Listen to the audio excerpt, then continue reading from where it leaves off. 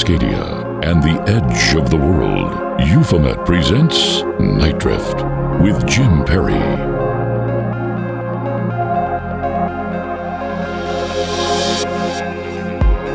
I'm Jim Perry. This is Night Drift, presented by Euphomet.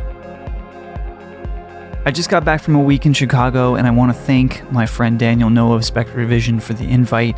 We collected some really incredible tape together, and I can't wait for you to hear that in an upcoming episode of Euphomet. And it was nice having another producer along, someone else to manage a few of the logistics. The good thing about Daniel is that he can't help himself. He's always producing, and to my benefit. But first, I sat down with remote viewer hypnotherapist Michelle Freed in her Chicago office. I bring you that conversation tonight. I also want to thank the listeners who came out to hear Daniel and I chat after the screening of The Nightmare at the Music Box Theater in Chicago. The Music Box Theater was so generous and to host us and provide us an incredible stage for some really fun paranormal ponderings. It was so awesome to meet listeners and discover an allegedly haunted couch while we were there. I also heard some listener stories, and you can share yours too. You can email me at jim@euphomet.com and use hashtag NightDrift on Twitter. You can also now send me a voice message. Just go to sayhi.chat/Euphomet or find the link in the show notes. I'm Jim Perry. This is Night Drift. Remote viewer Michelle Freed, right after this.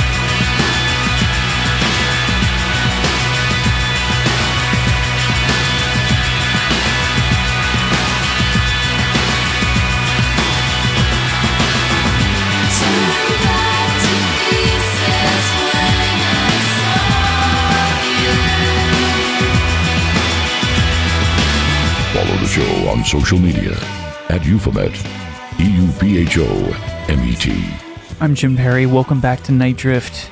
Settling into being back home just for a second before leaving to Eastern Oregon for a few days of relaxation, and I really am excited that everyone is talking about Halloween, is talking about the fall already, and we're working on some really awesome Euphomet stuff for you to listen to that seemed very hyperbolic.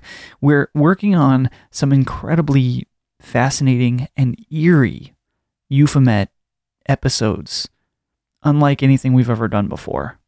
And it's going to, I think, immerse you into situations as if you were really there in the darkness of night. I'm very excited for you to experience this. But first, tonight, our conversation with Michelle Freed.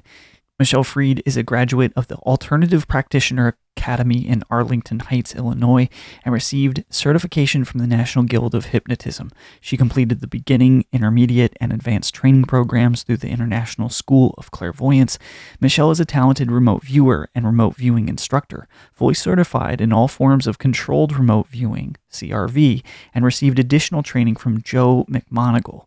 All right, to take a second, Joe McMoneagle, many would say that he is the best remote viewer ever, and of the sort of 4 or 5 pillars of remote viewers back in the government programs, was the standout. So this is a big deal, and he's a really important figure in this. Michelle is also a prominent member of IRVA, the International Remote Viewing Association, and received the War Collier Prize for 2017. She's a member of APP, that's Applied Precognition Project, and the National Guild of Hypnotists. She has research related to remote viewing and parapsychology published with the Journal of Psychical Research, the Parapsychology Association, and 8 Martinis magazine. Michelle works on special remote viewing projects with ION's Institute of Noetic Sciences, on location from her office in Chicago. This is my chat with Michelle Freed. For people that don't know who you are, I've mentioned you a few times on the show. You've helped with bringing really incredible, eclectic set of guests onto this very program. But for the benefit of the audience, tell me a little bit about yourself. Well, I feel like I'm a connector. I like to connect people, and I think that's why I kind of fell into this kind of business, but then there's the other aspect that's the spiritual aspect. And so kind of combining the two follows my passion, and it's just a great way to kind of follow the path that I'm given. Sure. It's kind of like one hand feeds the other in a sort of way. Yeah, they work together, both sides, you know. That makes sense. Yeah, and so you represent a list of folks that are involved in spiritualism, the paranormal. These are people that are creating, I don't know, they're kind of, their life revolves around this work, and they're trying to have it revolve even more. And so when you're in a situation where you're essentially enabling this person to be on their own path, that probably, I don't know, probably makes you feel pretty good, right? Yeah, I like to find people that have a really strong message, that and can share it with people, because I think it's really important for people to be open and, just kind of experience other aspects of life. Sometimes we get into the pattern of life, and we're kind of running through life automatically, and we get used to our patterns every day. Yeah. And sometimes people, when they come and listen to shows and podcasts, they're looking for something. They're looking for answers. They're looking for community. They're looking for spiritualism or common, like, folk people, Yeah. And these people that I look for to share with the world are people that are really good at that. And I think it's pretty cool. Yeah, I'd say so. And we're gonna get here in a second to your life and career as a remote viewer, but I think just we're setting the table for people here, and just so I can, per my indulgence, you worked with Art Bell. Yes, yeah, that was an interesting.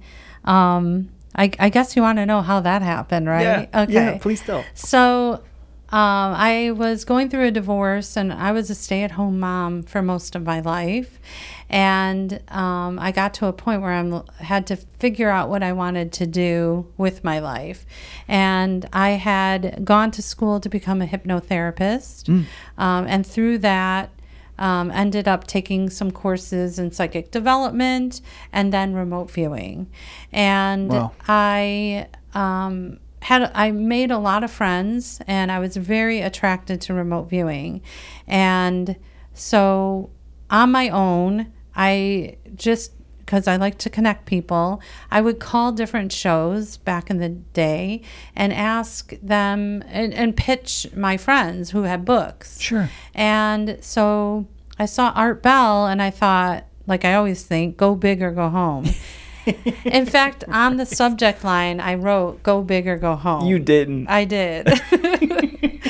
And then So I pitched my friend. It was John Vivanco. He's the one that taught me remote viewing, or one of the people.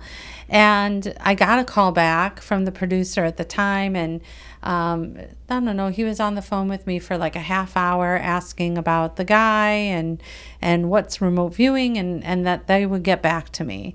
Well, time went by, like probably a month. And then all of a sudden, this lady called me. Her name was Heather Wade. And she said that she's kind of filling in for Art. He's, not well right now, and she's filling in for him. She loves the guy I was pitching, and that she's apologized for not getting back to me sooner because she lost her producer. Mm-hmm. And so I said, oh, hire me. And I don't know where that came from. It was just like, it was kind of like, what? It just kind of came out. Yeah. And I was like, what did I just do? But I was like, hire me. And she's like, speechless. When do you get a host that's speechless, right? Yeah. So she was, okay. So, okay, let's see how you do. Like, book some shows for me. So in 2 days, I booked 2 weeks of shows. Wow. And keep in mind, they had a show every day. Yeah. So it's Monday through Friday. So it was like 10 people. And Art told her, you better hire her right away. Yeah. And so that's how I got the job. And so unfortunately, he was not hosting when I was working there, but he was training me, and he was the executive producer.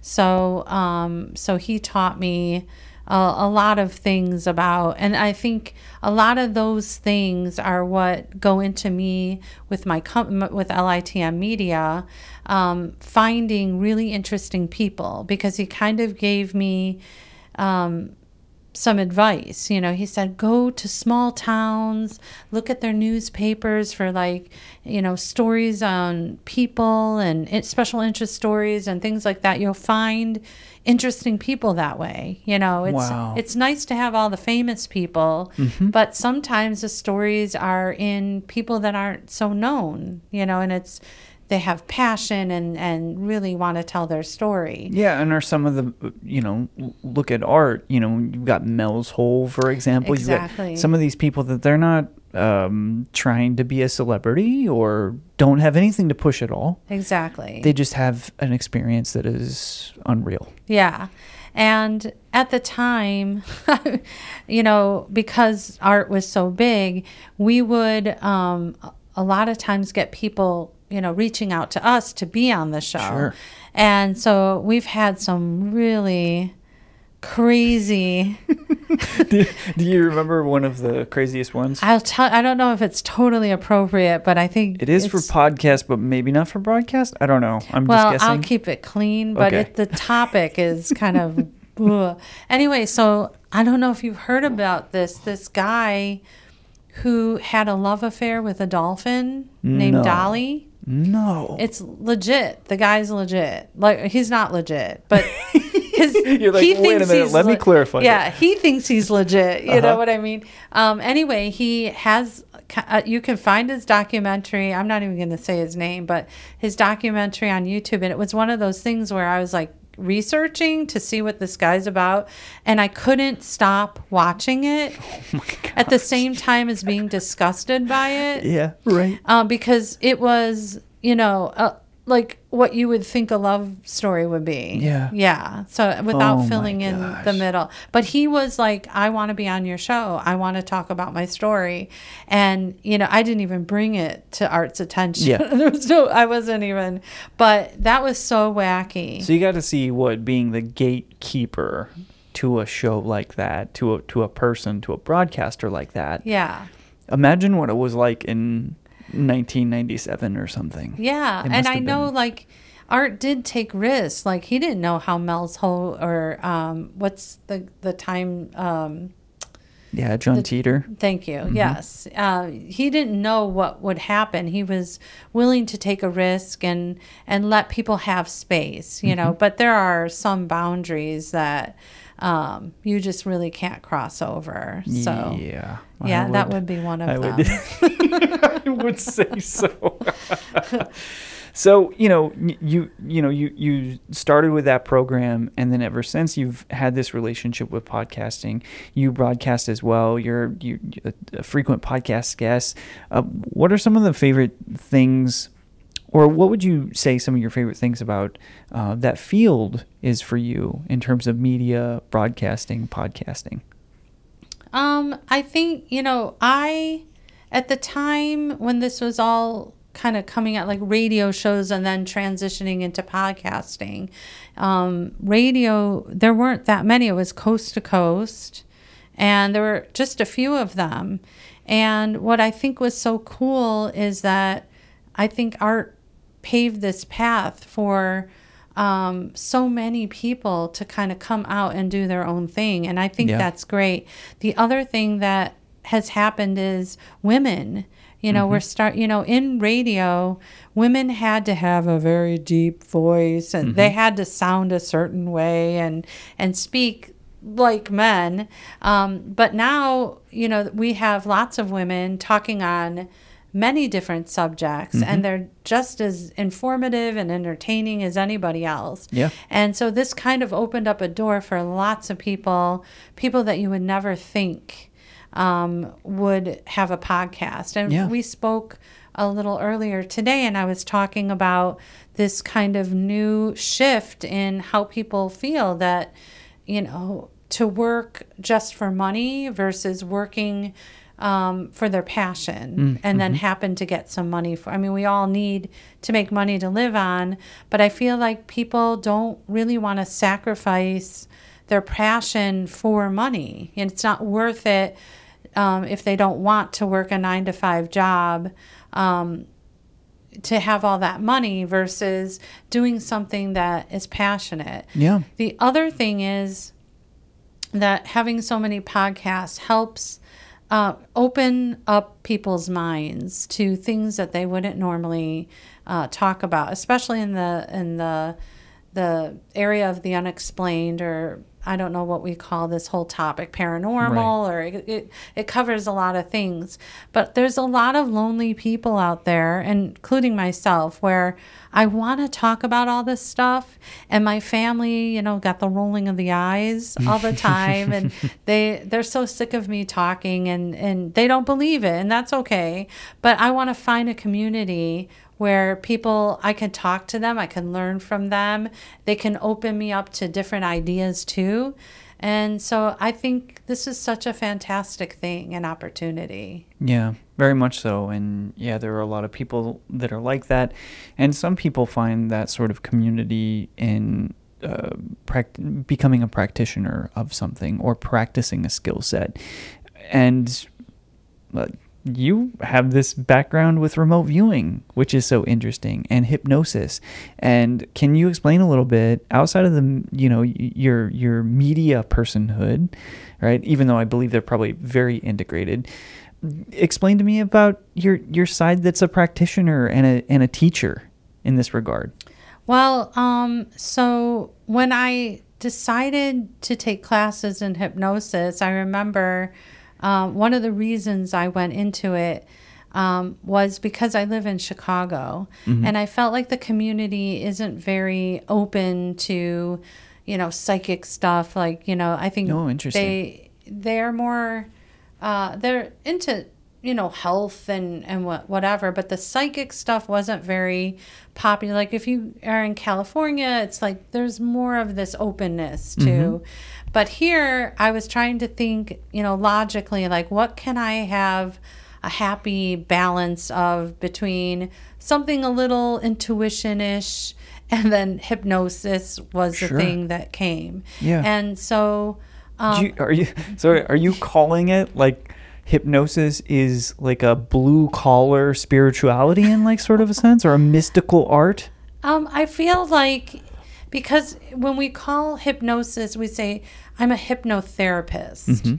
And also another thing we learn in hypnosis is everything is about our language, and our words make us feel something. So if I come around in the Chicagoland area, and I'm making a very big generalization, and I say to somebody, I'm a psychic, or Or I say, versus I say, I'm very intuitive. Yeah. They're going to understand and relate to intuitive. If I say psychic, they're going to be like, whoa, she's weird. She's a woo-woo, you know? Yeah, right. So it's really in our language. We're really saying the same thing, but each word that we speak or say is creating an emotion for people.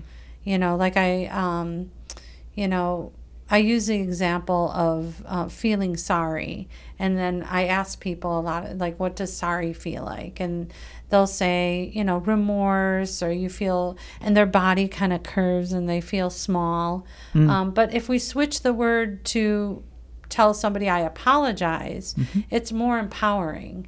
But yet you're getting that same message across. But, you know, when you're with different people, you have to speak in a different way. And so I was kind of thinking that versus me, you know, being a practitioner of Reiki or you know, psychic readings and things like that, I just didn't feel like people would take to that. Or wouldn't be so open. But if I say I'm a hypnotherapist, you're still going to get a little flack, but it's a lot, you know, better. That makes a ton of sense, yeah. Yeah, and I also, you know, a lot of people have this thinking of that hypnosis is like what's on TV, you know, the scary stuff. And I really wanted to be able to show people that it's not that. It's hypnosis is a natural state, and we're in it all the time. You know, we're in hypnosis if we're watching TV. And have you ever had that where you're like into your show and you didn't realize somebody walked through the room or left or something? Maybe not me because I'm hypervigilant, but I enter that state all the time in interviews. Okay. All the time I enter into some sort of hypnosis, I believe. Yeah, I have 3 kids, and there are times where I'll be into something, watching TV or into something creative or whatever it is, and then like 15 minutes later I'm like, did they leave? Like, I don't, right. Like I was so out of it. Or when you're driving, you know, and you miss your exit on the highway. That is because you were hypnotized by the road. So what hypnosis is we take that state, and what we do is we can make suggestions to help you change a habit. We can help you overcome phobias or anything like that. We can do age regressions. We can do past life regressions. We're always looking for the source of or the origin of an issue. So one time I had somebody that came to me because she wanted to stop biting her nails. And through the therapy part of hypnosis, I found or discovered that this was a deeper issue than a habit that she just, it came from somewhere. It came from, and so I told her, you know, that when you come in, we're going to have to do an age regression to find the origin and then heal that. And this is why I feel like hypnosis works a lot faster than psychotherapy, because that's, you know, we're bypassing critical thinking and we're going right to the source. And so the lady, she's like, about the other appointment, like, I have to go home and check my calendar. And I'm like, oh gosh. And that's a problem, is like people aren't ready for how fast it works. So they're just like, the repeat bookings might be a little... that was low. And so I kind of stopped doing the therapeutic part unless it's for a friend, because I was getting frustrated because people just, I don't want to force them, you know. Right.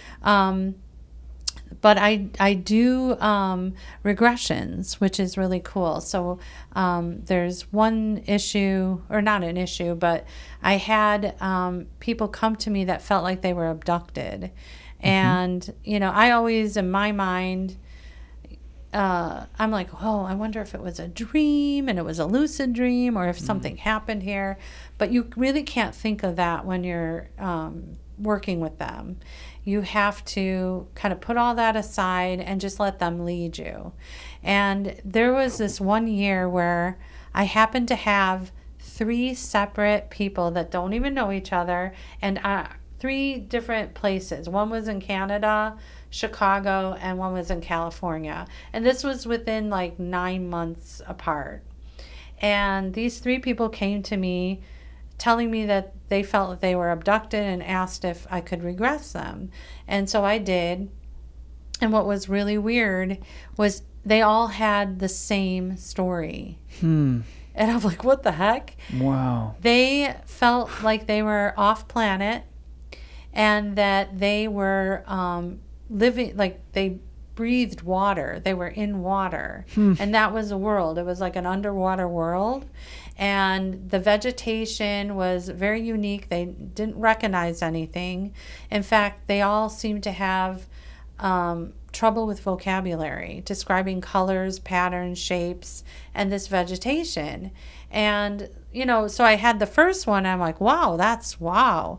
Then the second one a few months later, and then the third one, I'm like, what the heck is going on? How do you explain something like that? To this day, so I'm always asking people when I do these shows and I tell this story, like, email me and tell me if you've had something, because I'd like to kind of look at this, you know, and see, maybe we could remote view it. I don't know, but I'd love to hear people's, you know, if they've had this experience, because I'd like to know what it is.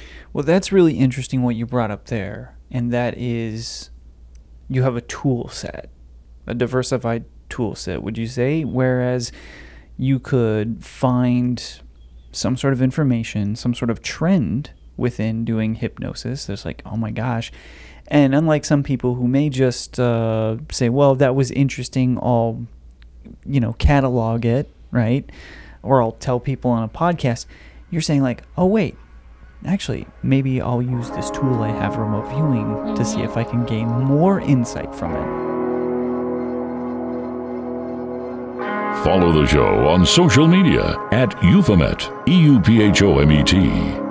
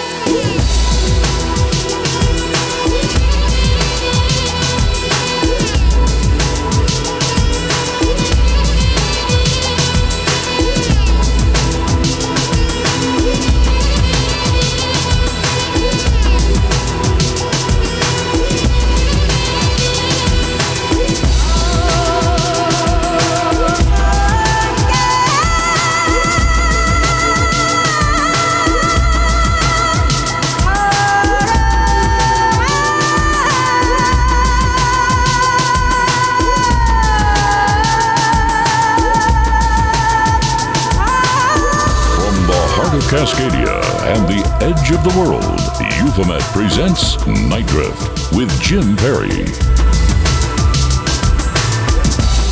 This is Night Drift. I'm Jim Perry. Now airing every week in Seattle is the Night Drift Archives. Fridays and Saturdays at 1 a.m., we drift overnight. It's the best of Night Drift. Listen on Alternative Talk 1150 a.m. KKNW in Seattle and worldwide at nightdrift.com. Night Drift all weekend long on terrestrial radio in Seattle. And if you want more of that, you can find all of this on the Euphomet feed wherever you listen to podcasts. And for right now, let's get back to our conversation with remote viewer Michelle Freed. Let's talk about remote viewing now, like how that started for you and what part of your tool belt is this? Well, first, before a really good transition story about hypnosis and remote viewing and kind of how I did make that transition. Yeah. Is somebody came to me because they lost their keys to a rental car, and those keys to replace were like hundreds of dollars or something. So the guy was really, really panicking. And so the first thing I did was I did a session, a remote viewing session. And it was really weird because I was getting things like a cat and and some metal table and something, some furry something. I wasn't getting a lot of information. I think I was like a cat. I was so focused on why the heck I got a cat. Right. So then I said, why don't we do a hypnosis session? And what prompted me to do that is because he was so freaked out. And I thought hypnosis would calm him down. So that was my intention, is just to calm him down. Because in hypnosis, we learned that the subconscious has permanent memory. And that means that even though you don't recall something in this moment, it's stored there, like forever time, okay? And so we know that on a scientific basis, when you're stressed out, people that have test anxiety, they can't recall their answers, there's actually a physical thing going on in your brain that blocks off your memories and stuff like that. Wow. So I'm thinking I'm going to use hypnosis to calm him down and then see what we get. So I put him in trance, and we did this over the phone, which surprised me that it worked. And he remembered, okay, so he started telling me that it was about his cat. That's why I got the cat in the remote viewing session. He said his cat had an abdominal issue, and he was kind of starving the cat for a couple days. That's how he was curing it.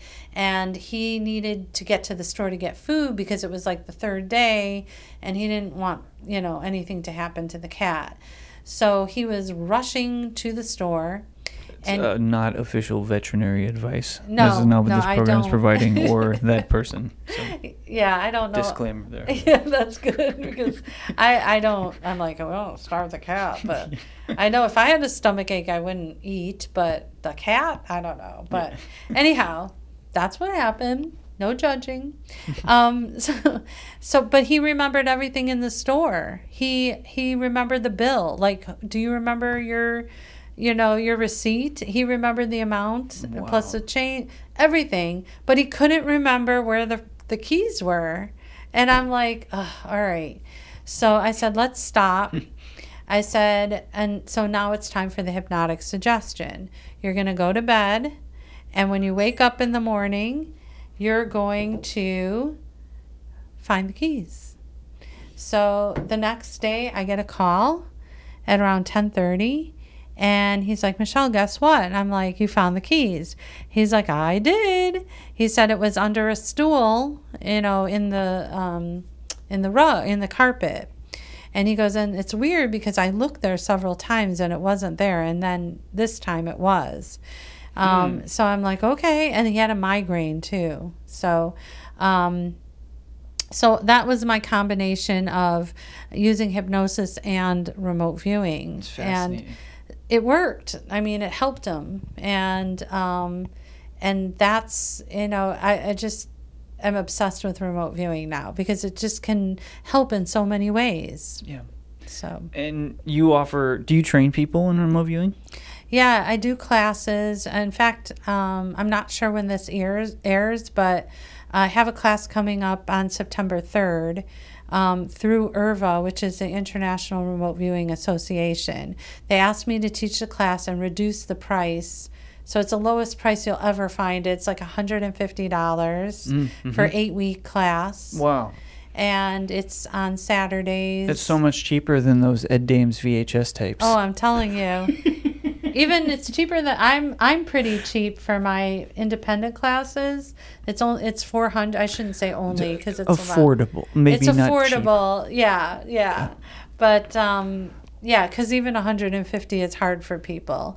But it is reduced, and I just love teaching. It's my favorite thing in the world, is to teach people. I'm excited to try it out at some point in time. I've never tried remote viewing before.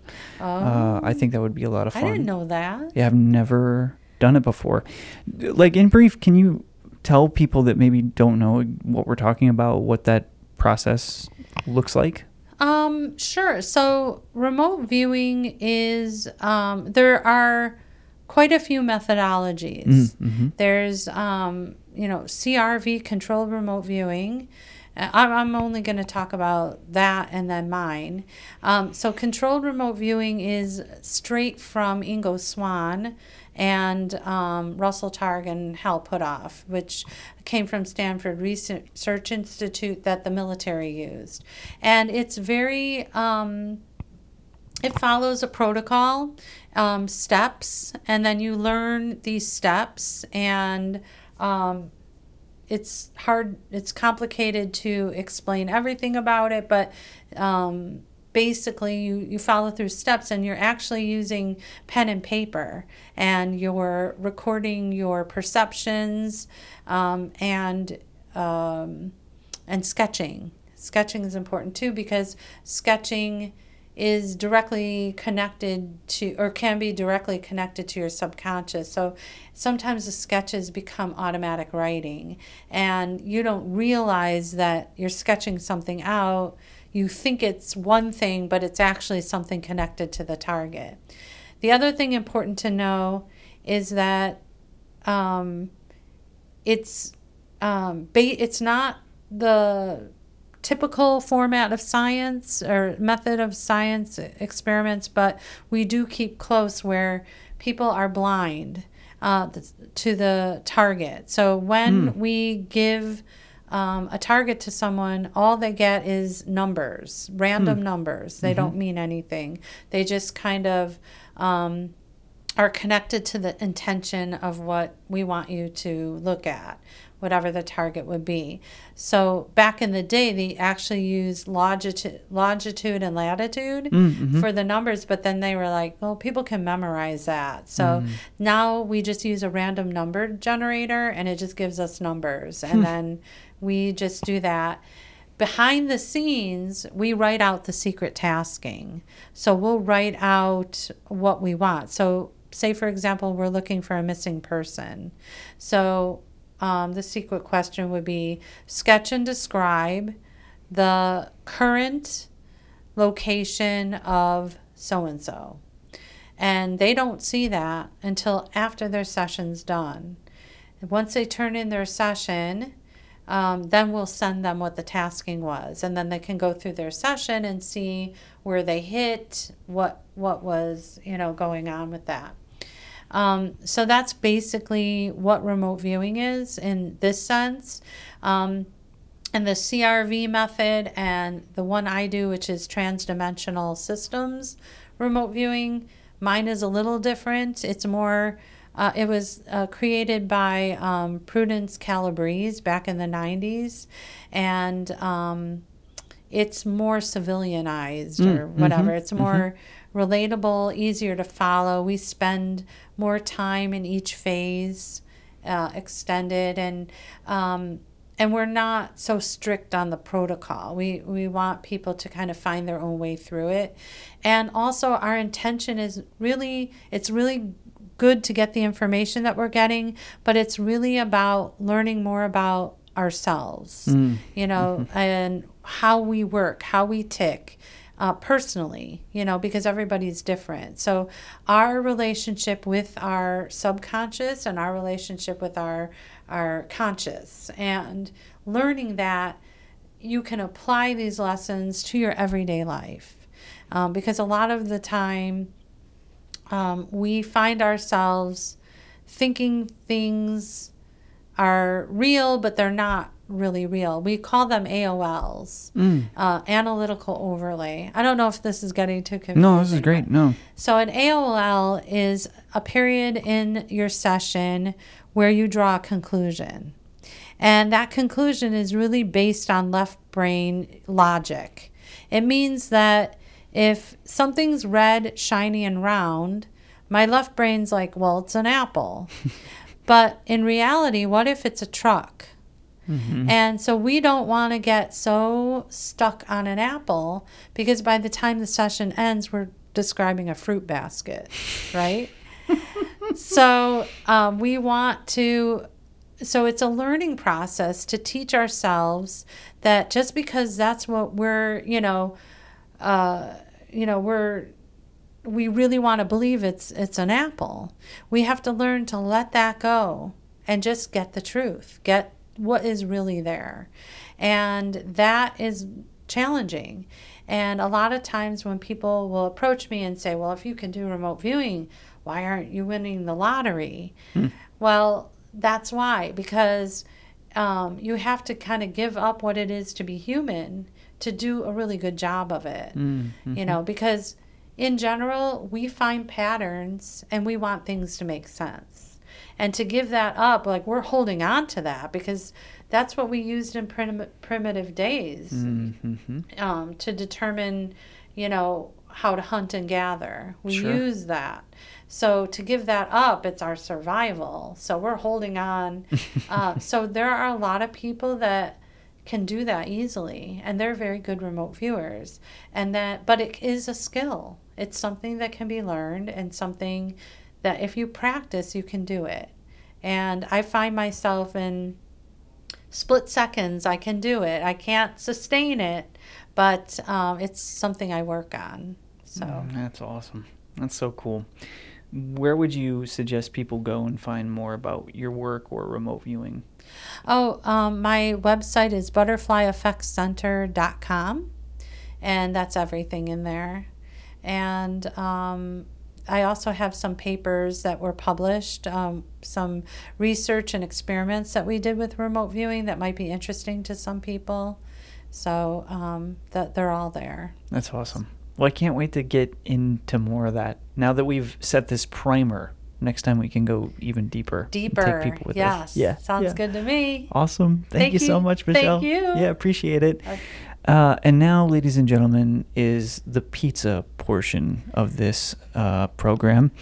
I wish you could enjoy it with us, but maybe somewhere on the astral plane, right? Sure, they can travel here, have an OBE. Yeah. And join us at Illuminati's on Lincoln. There we go. See, we're going to the Illuminati's. That's great. I know what you said.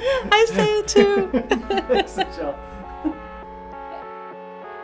Oh my gosh, and that pizza was so incredible there. I recommend it to everyone. Thank you to Michelle Freed, and thanks again to everyone who came out and participated in the event at Music Box Theater. Thank you for listening to Night Drift with Jim Perry on Alternative Talk, KKNW 1150 AM in Seattle. Go to ufamat.com for more and join us next Sunday. And until then, keep looking up.